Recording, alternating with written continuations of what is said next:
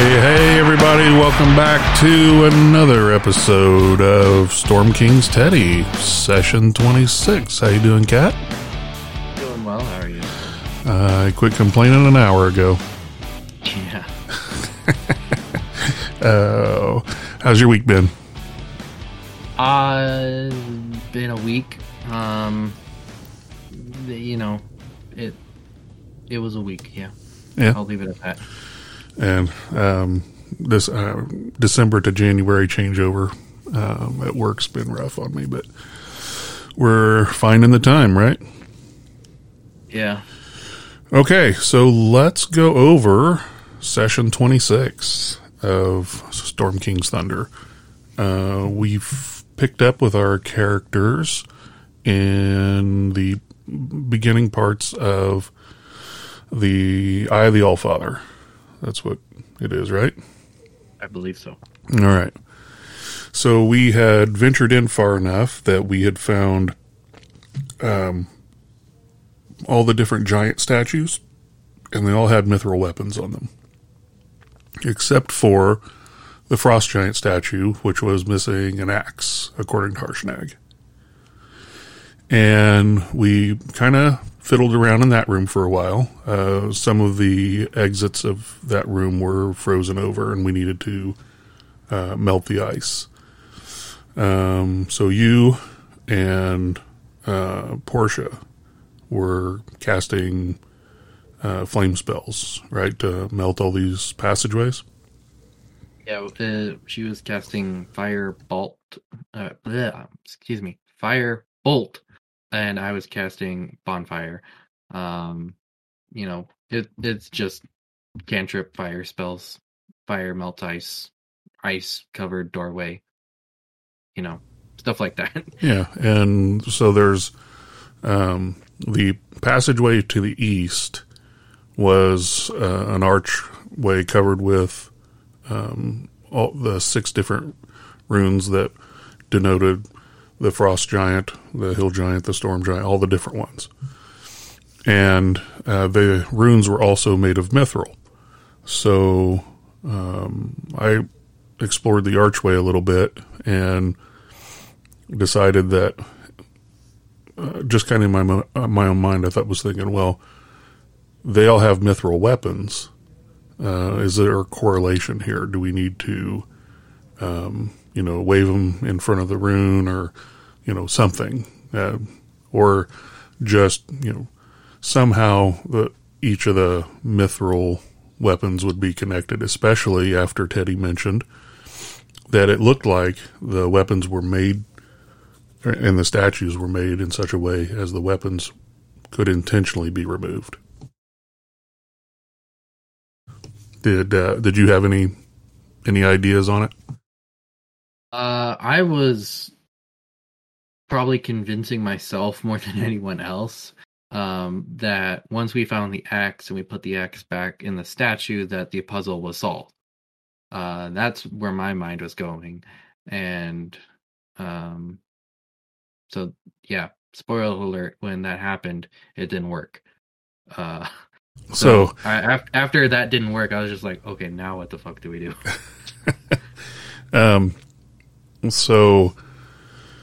But before we found the axe, so there's a spoiler alert. We found the axe during this session.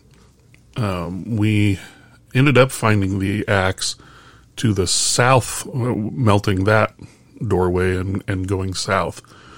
But first we melted the one to the north and went north.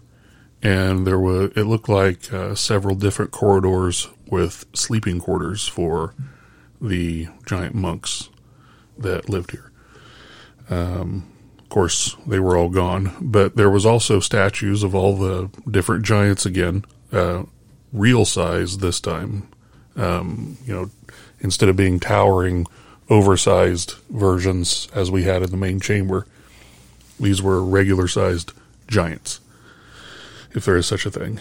And each of them was set at the beginning or the foot of a hallway, and all taking different poses and whatnot. And ended up, we found that there were traps down each of the corridors, right? There, if if I remember correctly, I think there was only two giant statues and there was two corridors. Um, I don't remember if there was other giant statues on like the sides or on the corners or anything. But I do remember one was a stone giant with his hands out, kind of think was in like a sumo position. I think. Kind of like a Uh, pushing, like he was going to yeah, push something. Yeah. yeah, and that was on the lower floor, and then the upper floor had a cloud giant that was looked like it appeared to be in the midst of casting a spell. Okay. I thought we found more than that, and I don't remember finding all of the giant types, but I thought that there were enough corridors that because after we explored enough, there were no other opponents to fight. Teddy was just like, okay, there's nothing else in here. So we knew where the traps were, and I guess I just assumed that there was one for each.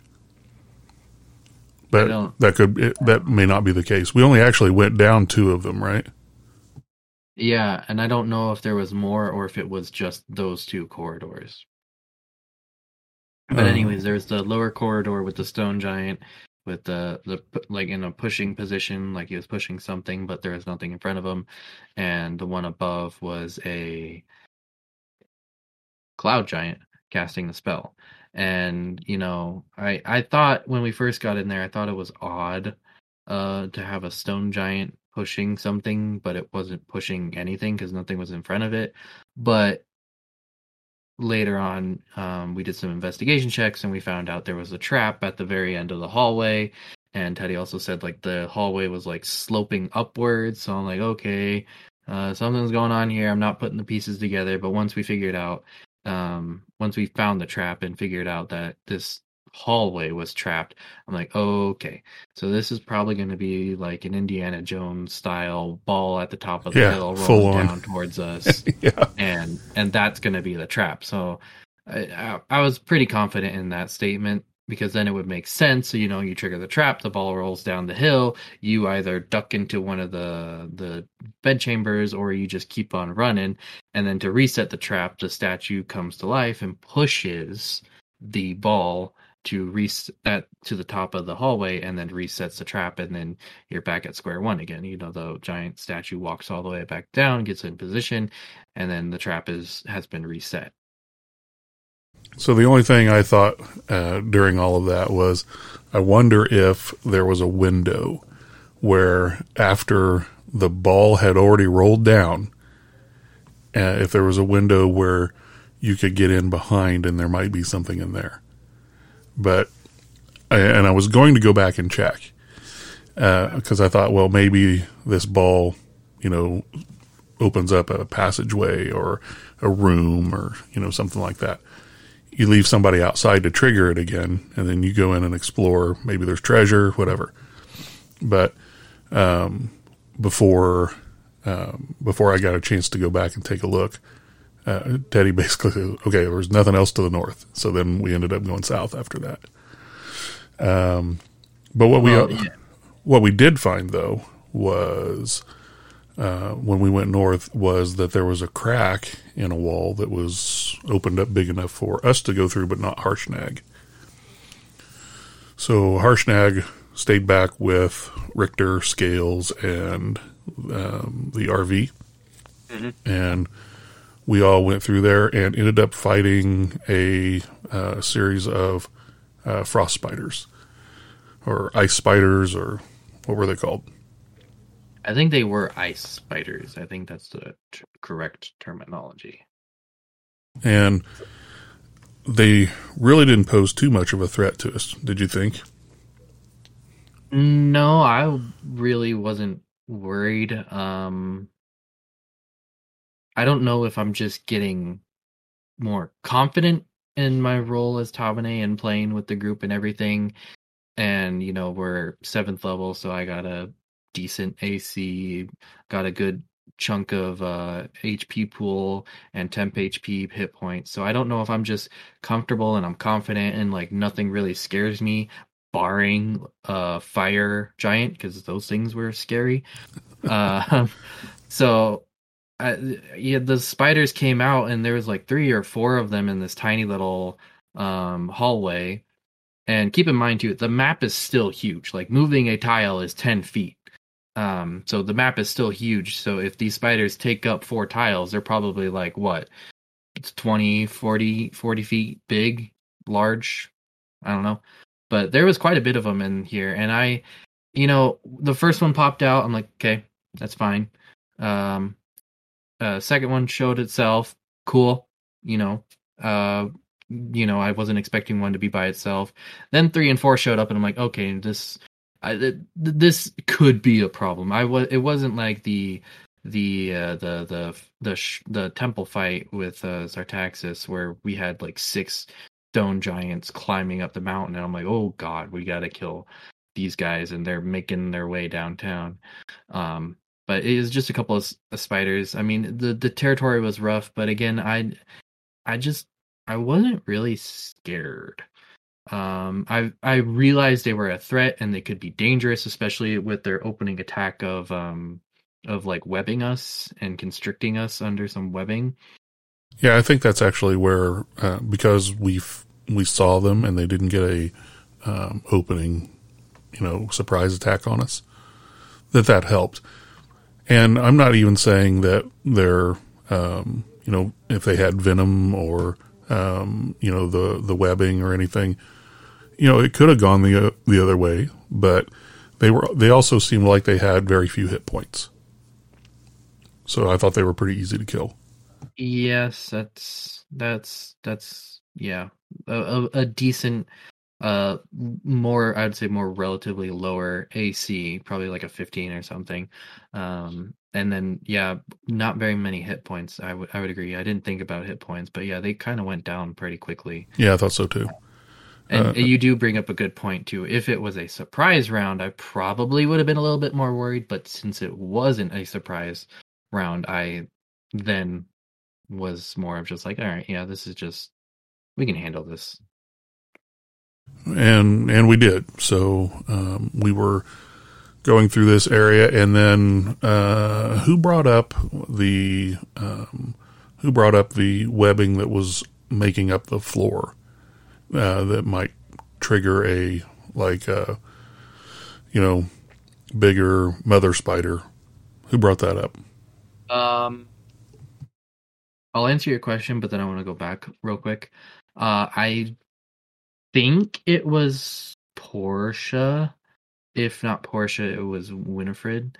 But I'm confident in my guess that it was Portia saying that we should probably do some stealth checks because early on in our campaign, like the first dungeon we went through, we encountered something similar where the webbing was flooring and we got attacked by spiders. So I think she was drawing upon that experience and saying like, hey, we should do some stealth checks and not let our presence be known by stepping on the web and through the vibrations waking up the ice spider queen. I think it was Portia who said that, and then it was Winifred who like assisted and told us like exactly which steps to make and whatnot. Yeah, and so what did you want to go back to? It was nothing serious. It was just something that I don't know. It was an idea I had but never came to fruition.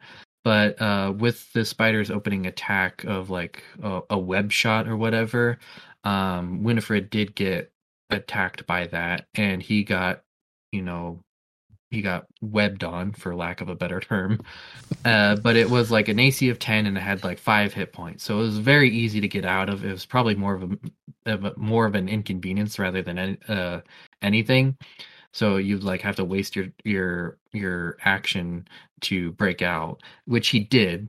But what I thought, if he didn't go down that route, I had the idea of doing a green flame blade on one of the spiders, and then since my flame can jump from one target to another within 5 feet of each other, I was curious to see if I landed my hit on a spider, if my flame jump could then hit the webbing that encased Winifred. and destroy it that way. That way Winifred could still have his turn and be freed at the same time. But Winifred was ahead of me in the initiative order, and he just broke out himself, which then ruined my chance of experimentation. But, and I guess we were at that point far enough back that we weren't suspended over a bottomless pit. No, we were still in the winding cave tunnels and everything. So, but then, yep. Going fast forwarding back to where we last left off. We came to a big open cavern.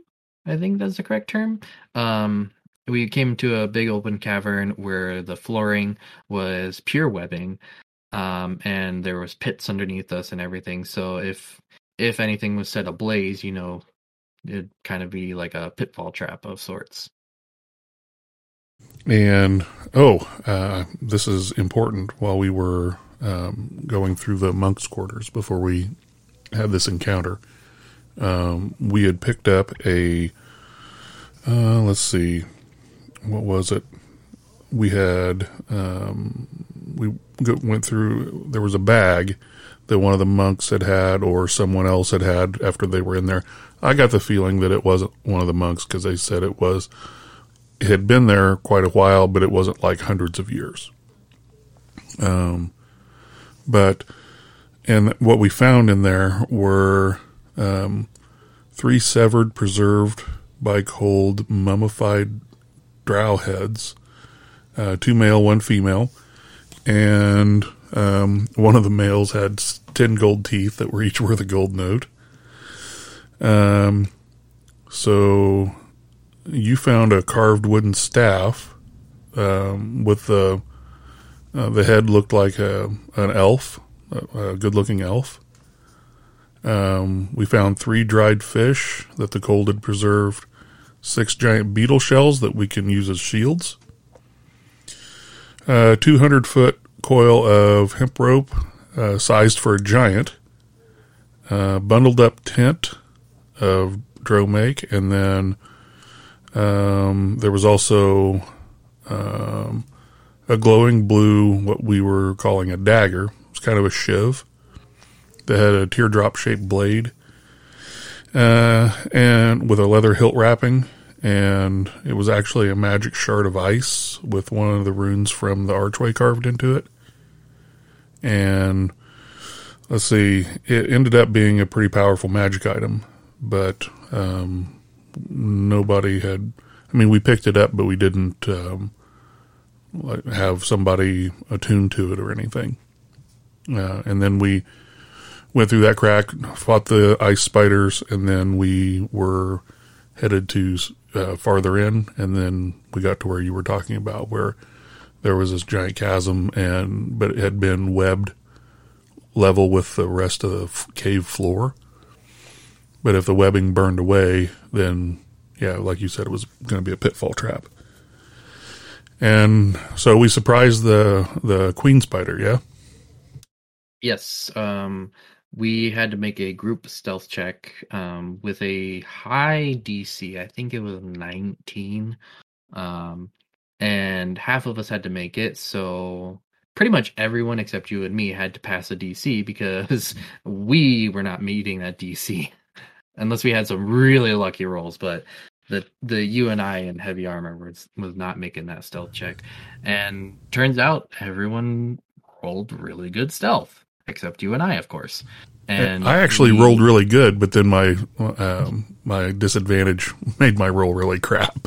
If I hadn't had the disadvantage, I would have made it too. Yeah, but unfortunately, we brought the party down. But that's fine. Everyone else made their check, and as a group, we were able to get, I think, a turn and a round of surprise attack on the sleeping Ice Queen spider. And what was our opening shot? Was a wall of flame or something akin to that, if I remember correctly. It was a fire spell. Was it not a fireball? It wasn't a fireball because it came from Portia. Oh, okay.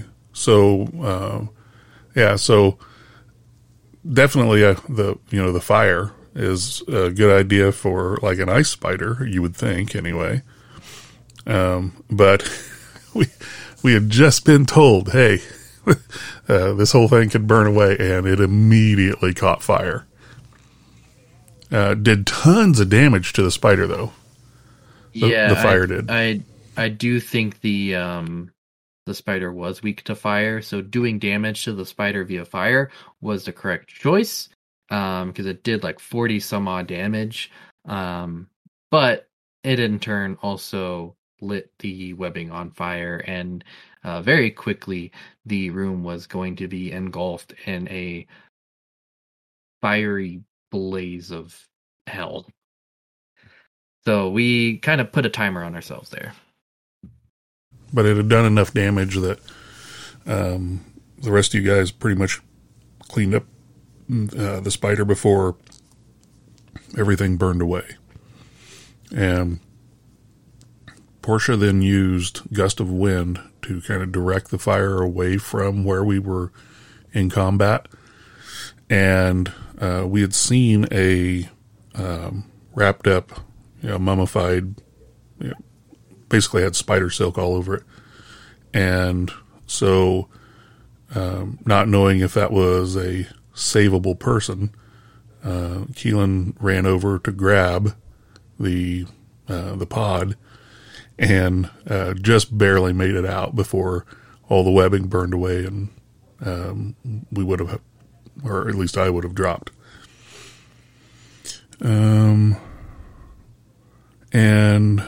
we opened it up, and do you remember what was inside of it? I know there was loot in there, but there was some sort of a corpse that had the loot on it. Yep. Reading off Portia's notes, the cocoon contained a half-eaten body of a Goliath. That's it, Goliath, yeah. A potion of climbing, which I think was frozen over, so it needed time to thaw to be used. We could add a snow cone. Or that. And there was a +1 warhammer inscribed on the head with giant runes of strength, power, and devastation. On the pommel is a beautiful sapphire worth at least 1,000 gold notes. And then, so we looked over the hammer to see if it had another one of those runes in it, like that little ice dagger did, but it didn't. It just had the runes that you said. Yes. Other than it just being a +1 warhammer with a $1,000 sapphire in it. And also was said that if the sapphire was removed, because it looked like it could be removed from the hammer, that the hammer would lose its magical properties. Ended up being a +1 hammer, warhammer. Yep. Which I don't know who took that. I think, I mean, I certainly could use it, but do I want to use it? I don't think so. Nobody spoke up, so I'm assuming I'm still carrying it. Yeah, so I don't know if you're going to get some good use out of that, like swap it out for your mace, or if we're just going to be like, hey, this is just kind of loot to sell, and we'll just kind of split the rewards and go from there. Or we might just display it somewhere in like a trophy room or something. I don't know what we're going to do with it, but... Well, the only problem, I wouldn't mind having, obviously, a magical melee weapon. Hammer would be fine, but the issue is that it's a martial weapon. And is it? I believe it is. You could look that up. It is. Yeah. And I can't, so yeah, I wouldn't be at, full usability for it, so. And I think Tavane is the only one proficient with martial weapons. So if I don't want it, I don't think anybody can use it. And, once again, maybe I need to keep it on me just so I have a possibility if we run into a creature that needs a magical weapon to be hit or something like that. But most of the time I'm going to be casting spells anyway. Yep. So, So the fuck, I just lost my train of thought. The just I forget it. I lost it. We're done. okay. I'm just wasting time at this point. So we went. So this crack that we were following, it actually had come to a fork, and when we took the left fork, that's when we had the ice spider encounter. So we came back to the center and then went north, and there was like little tiny ice spiders kind of running around, but they weren't a threat. And we found a body that was dying because it was being slowly eaten by these little spiders. And it ended up, Keelan went over and used Spare the Dying, and then you used a point of your lay on hands to save this person, get them woke up. Yeah. I think you were gonna cast a cure wounds or a healing word on it. I'm like, no. Like, no. We shouldn't. Like, we don't know who this person is. Like, I'm only bringing them back to life to get, like, see what they know. Like, we could get some information or whatnot. So I'm like, okay, don't use spell slots. I got lay on hands. They just need 1 HP to regain consciousness. 1 point of lay on hands brings them back. That does the job. So it'll get everything accomplished without having to spend any spell slots. So, and then we found out that this woman was part of the band that we fought when we very first came inside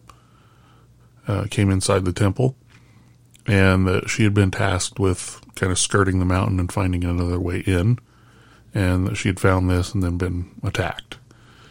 And we started talking, and as soon as she brought that up, Teddy said that she had the same kind of clan marking, so I assumed that she was with them, and so I immediately brought them up, and it went completely sideways from there,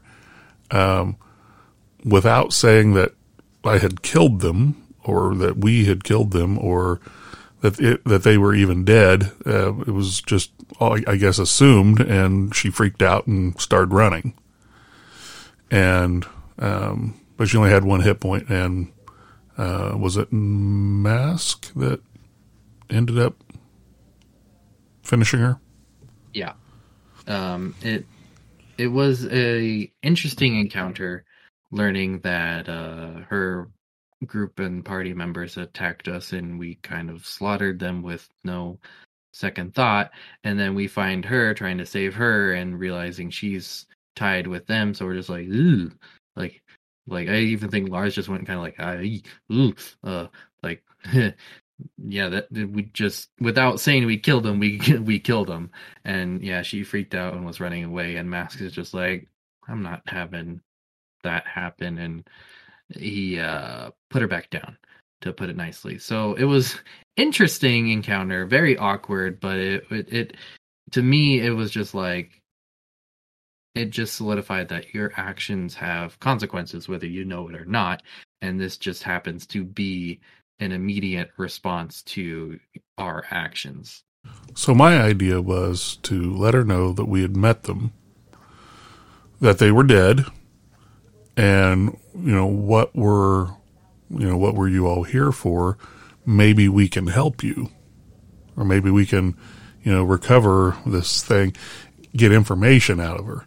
And before that could ever develop, it was just like, she's off to the races.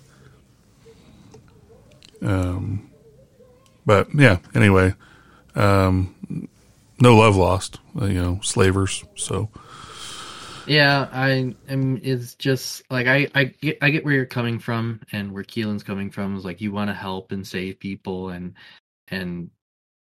to an extent you did that, but we just kind of put her back down because it's probably for the best. That sounds very dark to say, but it's probably for the best. I mean, we probably shouldn't even have brought her back to begin with, since we recognized the markings on her. But, curiosity killed the cat, and in this case, she was the cat.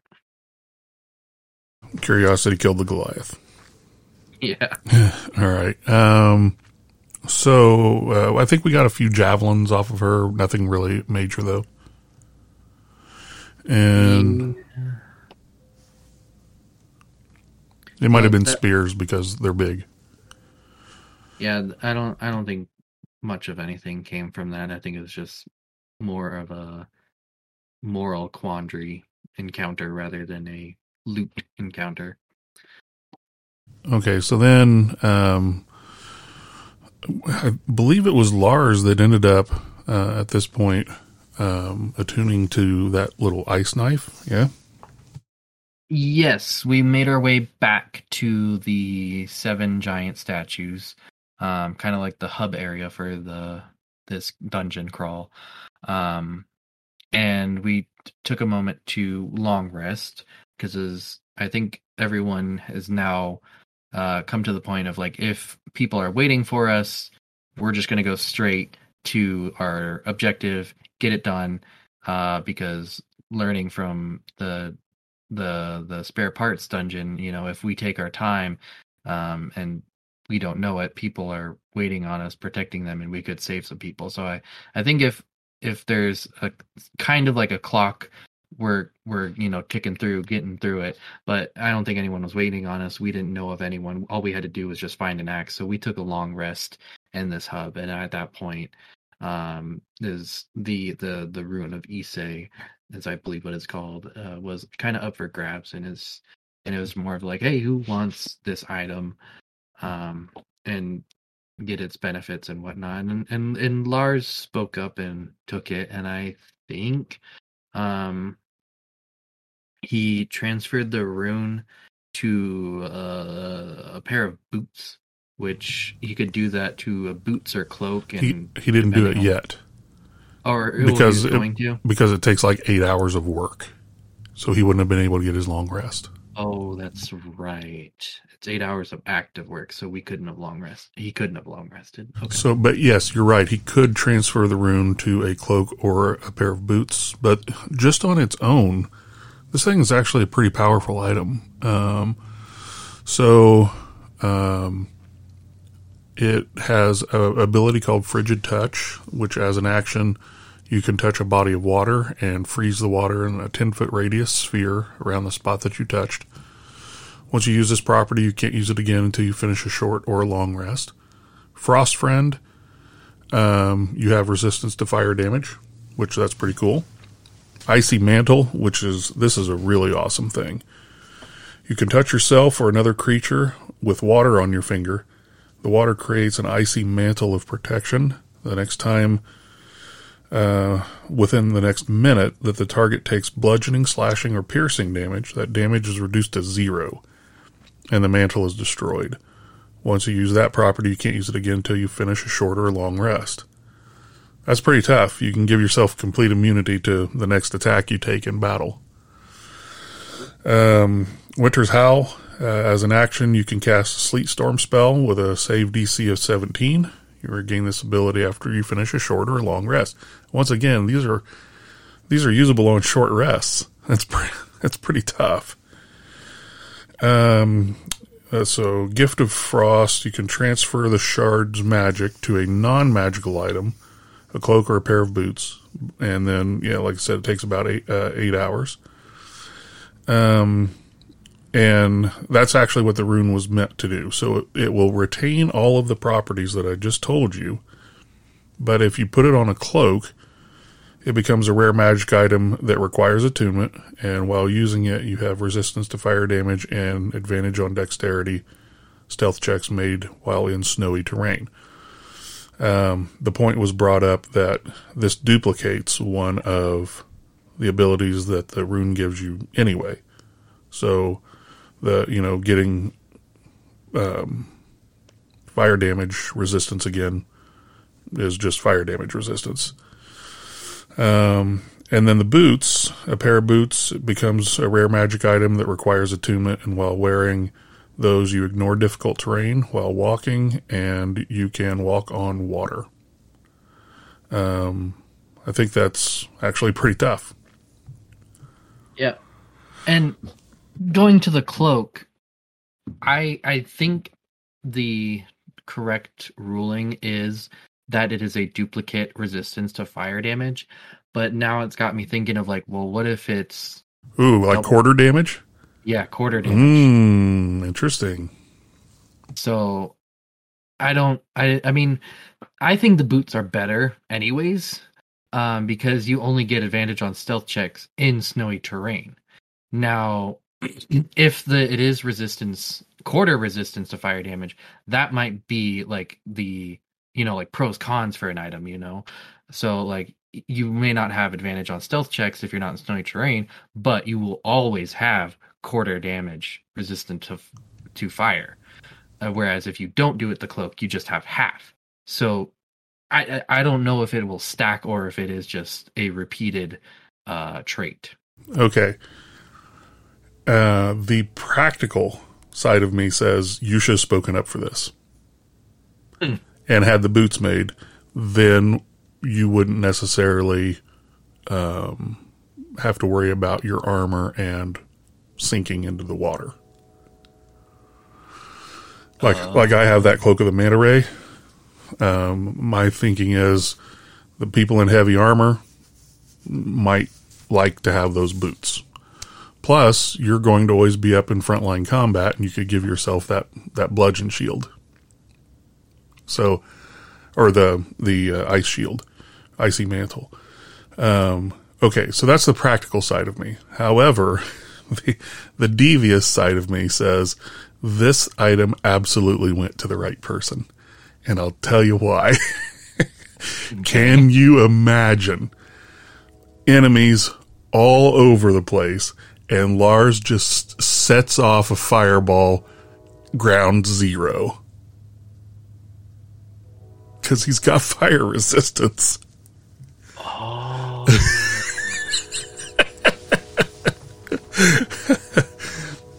That would be interesting. And then if he makes his dex save... It would be quarter damage. Quarter damage. Unless the cloak would allow for quarter damage, in which case he'd take an eighth. Oh, he could make himself into a mini nuke. He's just a walking explosion. Oh no. Lars used self-destruct. Oh man, he breaks his arm and does a retributive strike. That's interesting. Yeah. Now, what type of damage does Fireball do? It's 8d6, right? No, I mean, like, is it just flat damage, or is it, like, what I'm trying to say, is it piercing, bludgeoning, or no, it's slashing? Because then he could use that ability. No, it's none of those. It's fire damage. It's just flat damage. Yeah, it's flat fire damage. Okay. So, but still, that would be awesome. Yeah, that's a good idea. I mean, limited use cases. How often? Unless he's just going to like hurl himself into groups of bad guys and detonate. I foresee what's happening is if Lars makes it into boots, is he's just gonna, like, if we're near a lake or anything, like in our travels or encounter, I 100% can see Lars just running on top of the lake and then casting like Fireball or Psychic Lance from the safety of the lake, because then no one can touch him other than ranged attacks. So You just see this red bard hobgoblin standing on water like Jesus, slinging fireballs. Red Jesus. Yeah. But yeah, so like I said, I think it would get more practical use if you had boots made from that rune, and because I think you would get more consistent use out of this very, very powerful artifact. But just the idea of him ground zero fireballing, it just cracks me up every time I think about it. Yeah. So. No, I get what you're saying, but I think I personally would feel a little selfish if I took this, because then I would have like a +1 sword, and then I'd have like magical boots and whatnot. So I feel like I would have too many magic items, whereas other people just don't have magic items. And then this can also go back to our other D&D campaign where high magic, high money, where I don't feel as bad having a magic item because we all have various magic items. Whereas in Teddy's Storm King D&D is we don't have that many magical items. So I would feel bad if I had like more magical items than like Portia or Winifred or even Lars. I don't even think Lars has a magic item other than his bag of holding. That's actually a pretty powerful item. Well, yeah. I mean, as long as the DM is keeping track of, food and of weights, and with gold notes being a thing instead of coin weight,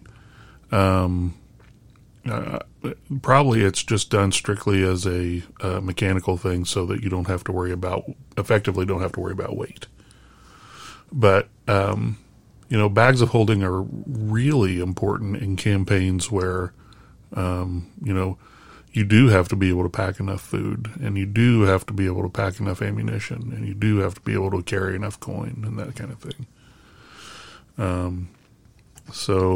And I will also say that I am probably, I'm a big sucker for kind of miscellaneous magic items that are useful more than powerful.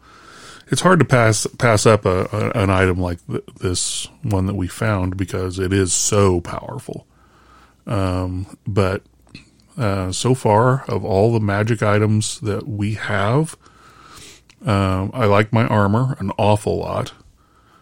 But the non, something that I didn't buy or fashion myself that we just found, is that rod of the immovable rod, where you just put it on a surface and hit a button and it can't be moved.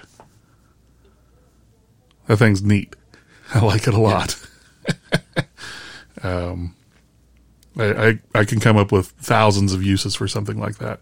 One of the campaigns that I ran in, it was second edition, but there was a magic item that was well suited for my character, who was a mage, and I passed it up to take a miscellaneous magic item called a mirrored spoon. And it was one of my most favorite magic items, because all of a sudden my mage, who had a 10 strength, didn't have to carry rations anymore. I would carry a few just because they tasted better, but this spoon, all you had to do is put it in a bowl and stir it around, and it would create like this gruel. And it was enough. They said it tasted like wet cardboard, but it was really nutritious, and it was enough food for 3 people. Every day it could make that much. So I didn't have to carry rations anymore, and it lightened my load by a ton. So that was always one of my favorite magic items that I ever found. Anyway, so back to this. We did do the long rest, and then we went out of the main room to the south. And as we're walking in there, we see the axe that we're looking for on the south side of the room, kind of near a fire pit. Torches came to life to light up the room, and I don't remember who saw. Me. Did you? You were the one that saw. There was a creature that came out, and it looked like kind of a combination cobra centipede. And it was huge, and it went and burrowed under the stone.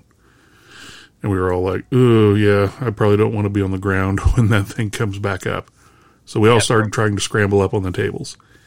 Remind me to comment back on the opening of this room when we saw the centipede.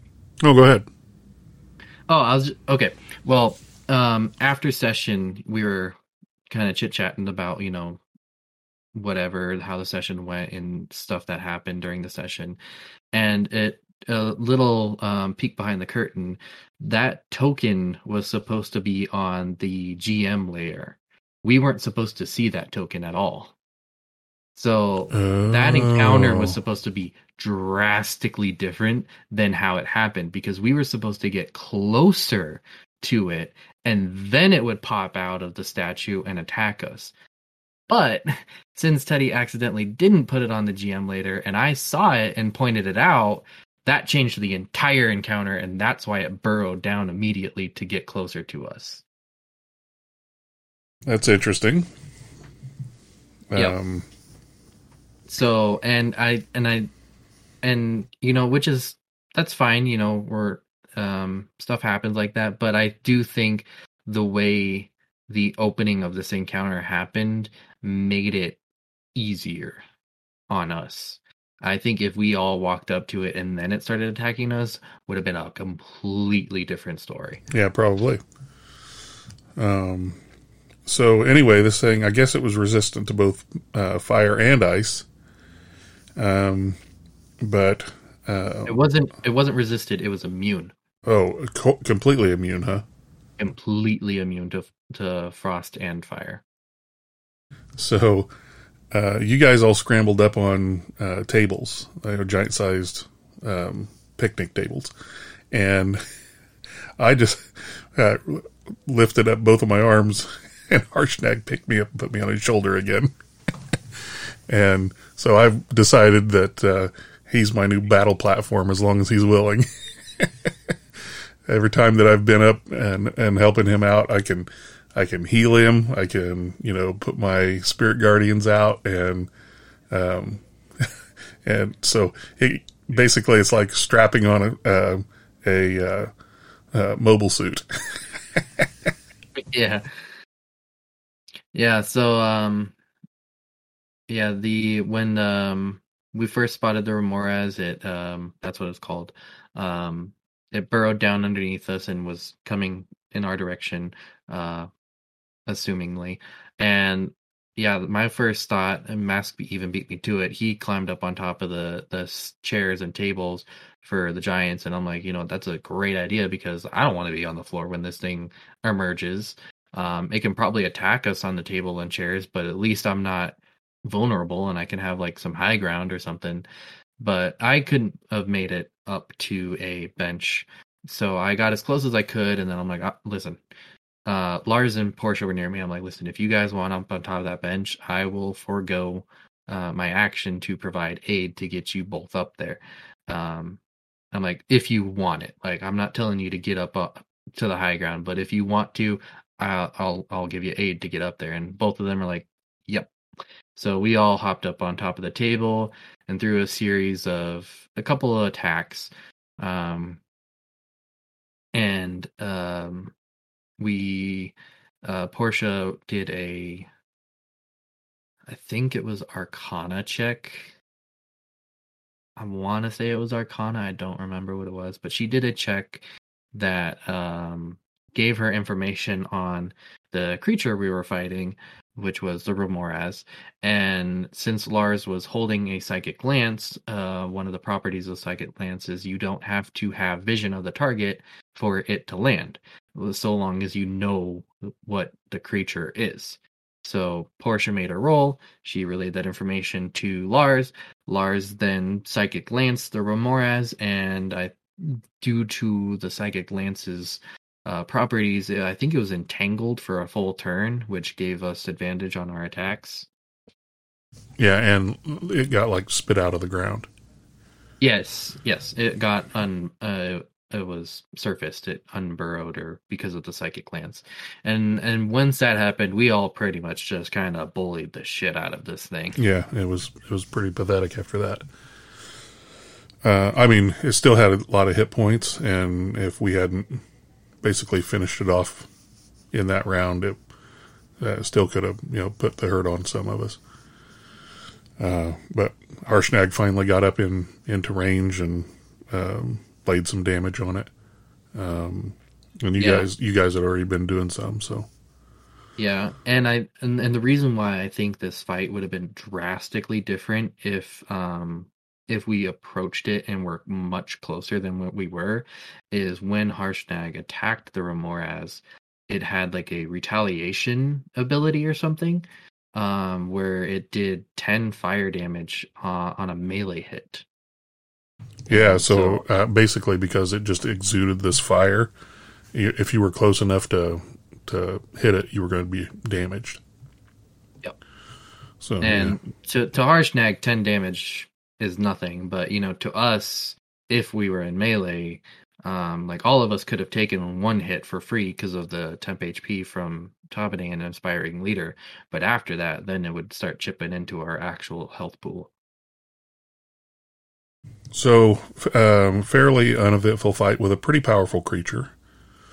And we ended up getting the axe, and as soon as Lars touched the axe, he grew to giant sized so that he could actually wield it. So that was pretty cool. Yeah, that was a twist I didn't see coming. Yeah, I didn't have any idea either. And I didn't bother to touch any of the weapons when I was in the main room before we went off exploring. Or I might have been more adamant about my idea of needing to use the weapons as keys. But anyway, so we went back into the main room, and we all grabbed a weapon. And I don't remember all of them because I didn't get them all written, but Lars got the Stone Giant's weapon. I took the Cloud Giant's. Harshnag got the Frost Giant's. Portia got Hill. I don't remember what Tabane and Lars got. Do you remember? I took Fire, and then that leaves Stone. No, Lars took Stone. That's who I needed, was Lars. Oh, no, Lars took Stone. No, it wasn't. I needed Mask. Mask then took Fire. Took. You took Fire. I took Fire. Why am I blanking on these? Because it go... Storm. Yes. Right? Storm Giant. Storm. Yes, there we go. Problem solved. Okay. Storm was last. The reason why I took Fire Giant is because it was holding a greatsword, and considering that if we wielded the weapon, we became giant size, so I thought we were going to have to fight something with these weapons. And I'm like, if I'm going to fight with this weapon, I'm going to take something at least Talbot knows how to use. So that was actually something that I wondered while we were messing with this stuff, because as soon as we touched the weapons, we all grew, including Harshnag, who grew to truly tremendous proportions. I wonder if we weren't supposed to have found the property of those weapons before we went to fight the Remoras.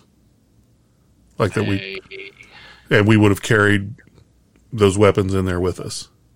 I don't know. Considering how our fight was different than intended, I don't know if the Remoras fight was supposed to be like when you get close, it then awakens and attacks you, or if we could have like skirted around the back, just like completely avoiding it, just grabbing the axe and then leaving, and just like skipping that encounter in total, if that would have happened or not. But knowing Teddy, I'm pretty sure if we got close to the Remoras or got close to the axe, it would have awoken and attacked us. I'm pretty sure that's what would have happened. So I don't know if we could have found out this ability beforehand and then like grown to giant sized and used these weapons against the Remoras. I don't know if that's the intended purposes or not. Yeah, I don't either. I just wondered if we kind of skipped a critical step there. It feels like we could have, because once we all grew giant sized, at this point I was thoroughly stumped, because we put the axe back in the Frost Giant's hand and nothing happened. So I'm like, okay, I don't know what the fuck to do anymore. But you had the idea to each of us take a weapon and touch it to the rune, sorry, above the archway and see if that did anything. And that's what worked. So I guess if we had either better investigation checks or if we could have put two and two together and figured out, hey, we can remove these weapons and use them, we could have figured it out. I don't know how we could have come to that conclusion. I mean, I'm sure there's a plethora of ways we could have done this encounter, and that would be including one of them. Just how we got there wasn't the either the way it was intended or the way we were supposed to do it, or I don't know.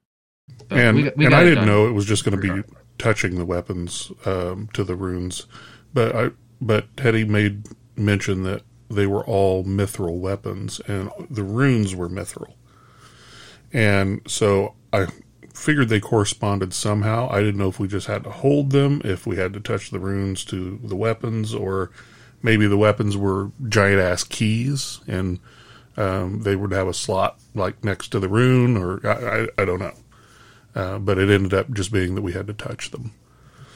And then essentially we were transported into the next room, and we saw the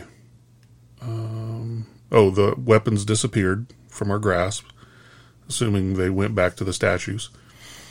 And we saw a cloud giant that looked like they were murdered. And they had a morning star sitting by them. And when we approached, and this was towards the very end of the game, her ghost came up and said that her name was Eskelia? Anyway, something like that. Yeah, I'm the worst at pronouncing. And she introduced herself as the Oracle to Allfather Elrond. And her words were, ask your questions and know the truth. So we basically had a week to come up with questions to ask this Oracle. Do you have any yet? No. I haven't actually either. Work's been murder. Yeah. I felt like, okay, so we came into this situation slightly beforehand with Zartaxis, because we were in a similar situation where we ended session and Zartaxis, is the sage, was like, hey, you can ask a question and to my knowledge I can answer it to the best of my abilities. I didn't have a question then, but I didn't feel entirely pressured to ask a question. I'm like, okay, so it's very rare you can ask a dragon and a knowledgeable dragon for a question and get an answer, but I just was ignorant and had no idea what to ask. And so the moment passed on and blew over, and I'm like, okay, whatever. I'm not going to lose sleep over this. But this, since she's the Oracle to the Allfather, now I'm sitting here going like, okay, I should probably ask a question.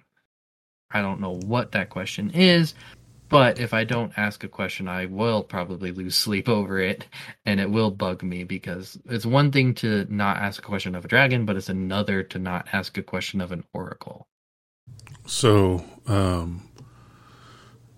it would be, I think that at least one of us should ask a question about the Titanic relic that we're building.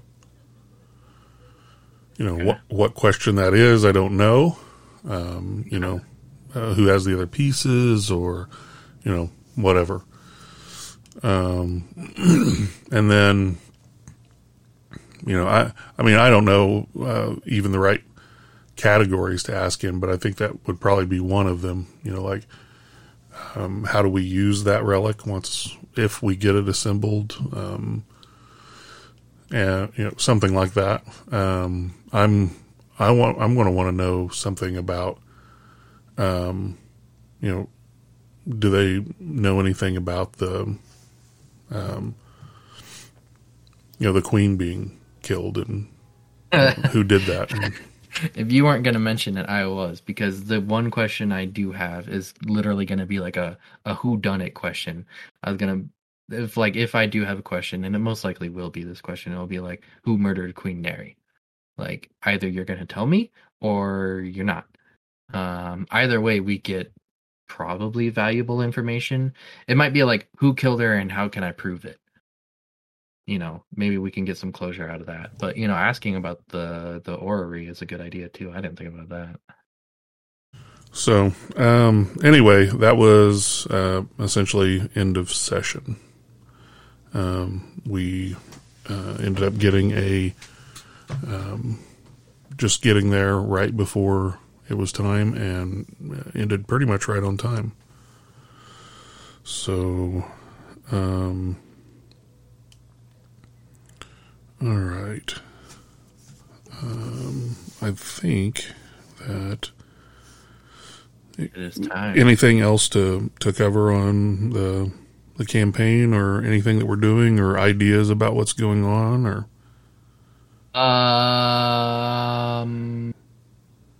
I will use this term lightly because I'm a little disappointed. The big encounter of this dungeon was not wielding the axe. Oh yeah, I kind of expected that myself. I was close in my assumption that the axe is in this place we're in, the dungeon, but I was thoroughly expecting like a vagabond frost giant, like the protector of the axe or something, like wielding it and fending us off, keeping invaders from entering this place. That's what I was expecting.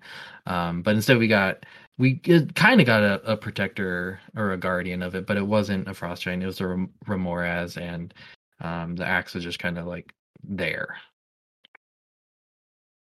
Just to be clear, I'm not disappointed, but I just think it would have been a cooler idea to have a guardian of the axe or something.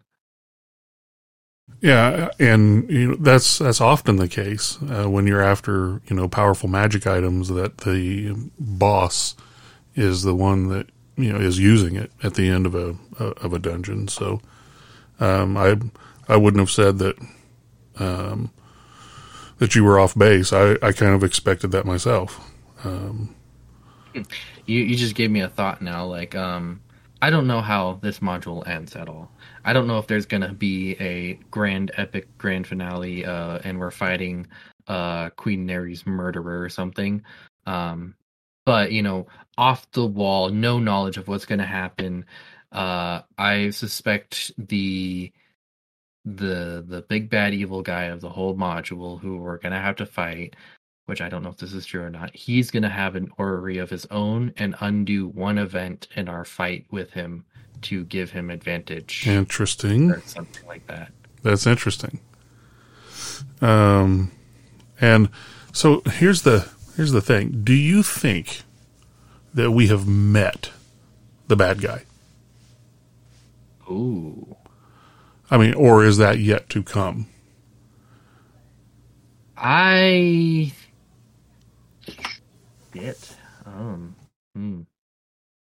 Meeting the bad guy. I mean, watch it be fucking. Oh God, what's his name? Which one? Yorick. Yorick Amonatu? Yeah, what if it's like off the wall, Yorick is the bad guy? Nothing would make me happier. I don't know if we have met the bad guy, or if we're going to meet the bad guy, or if there even is a bad guy at the end of the module. I don't think this is like a Curse of Strahd, where, I've never played Curse of Strahd, but just from the name and from what I know about it, obviously the final encounter is going to be Strahd himself. So it's not like we know who it is and we're gearing up to fight him. But we could just be like the final encounter could just be a puzzle, and we activate the orrery and undo an event or something like that. That could be the end of the module. I don't know. So the only reason I don't agree that could be the case is because there was an assassin. We know she was assassinated, or at least that's everything that we've been told, is that she was assassinated. So someone or some group or whatever or maybe it was another giant. There is an individual who's I'm now remembering. Sorry, I didn't mean to cut you off there. No, go ahead. It could be Cerulean Death. That could be the big bad boss. That was exactly what I was going to say. Actually, not exactly. I hadn't necessarily put a dragon's name to it, but maybe it was a dragon. If dragons can use magic to change their form to maybe look like small folk and have done it. There's obviously friction there between the two. So, yep. Yeah, I would buy that for $1. So going back to my character, and this is probably, I'm grasping at straws, this might just be like a pipe dream. Well, not really a pipe dream, but it's probably like out there, but we do have this uber individual still at large. Do I think he has enough street cred or a reputation to kill Queen Neri? From first appearances, no, I don't think so. But he's still enough of a mystery to where I wouldn't discredit him. Or maybe he's like a lieutenant or something. Yeah, like he's an underling of the big bad guy. Yeah. So I don't know. We're kind of like going into theory crafting tinfoil hat mode right now. Yeah, but that's fine. That's half the fun. Okay, so let's get to your report, shall we? You don't want to go first? No, go ahead. Okay. So your Eldritch Blasts? We'll start with Eldritch Blast. Total of 4 castings, 2 beams each, so 8 beams in total. I say we, but it's mainly me. I landed 5 of the 8, giving whatever percentage that is for the session. I don't do percentages of the session. But a grand total of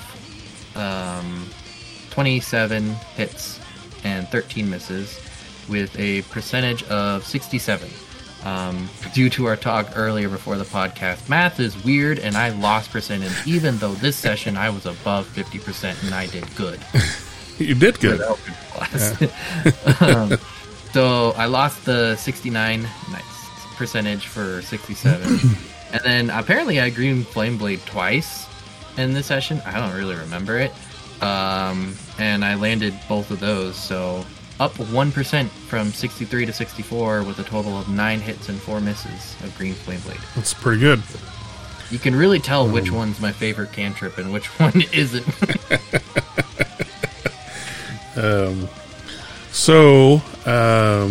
I'll forego the ringing of the Hell's Bell just because I like this song.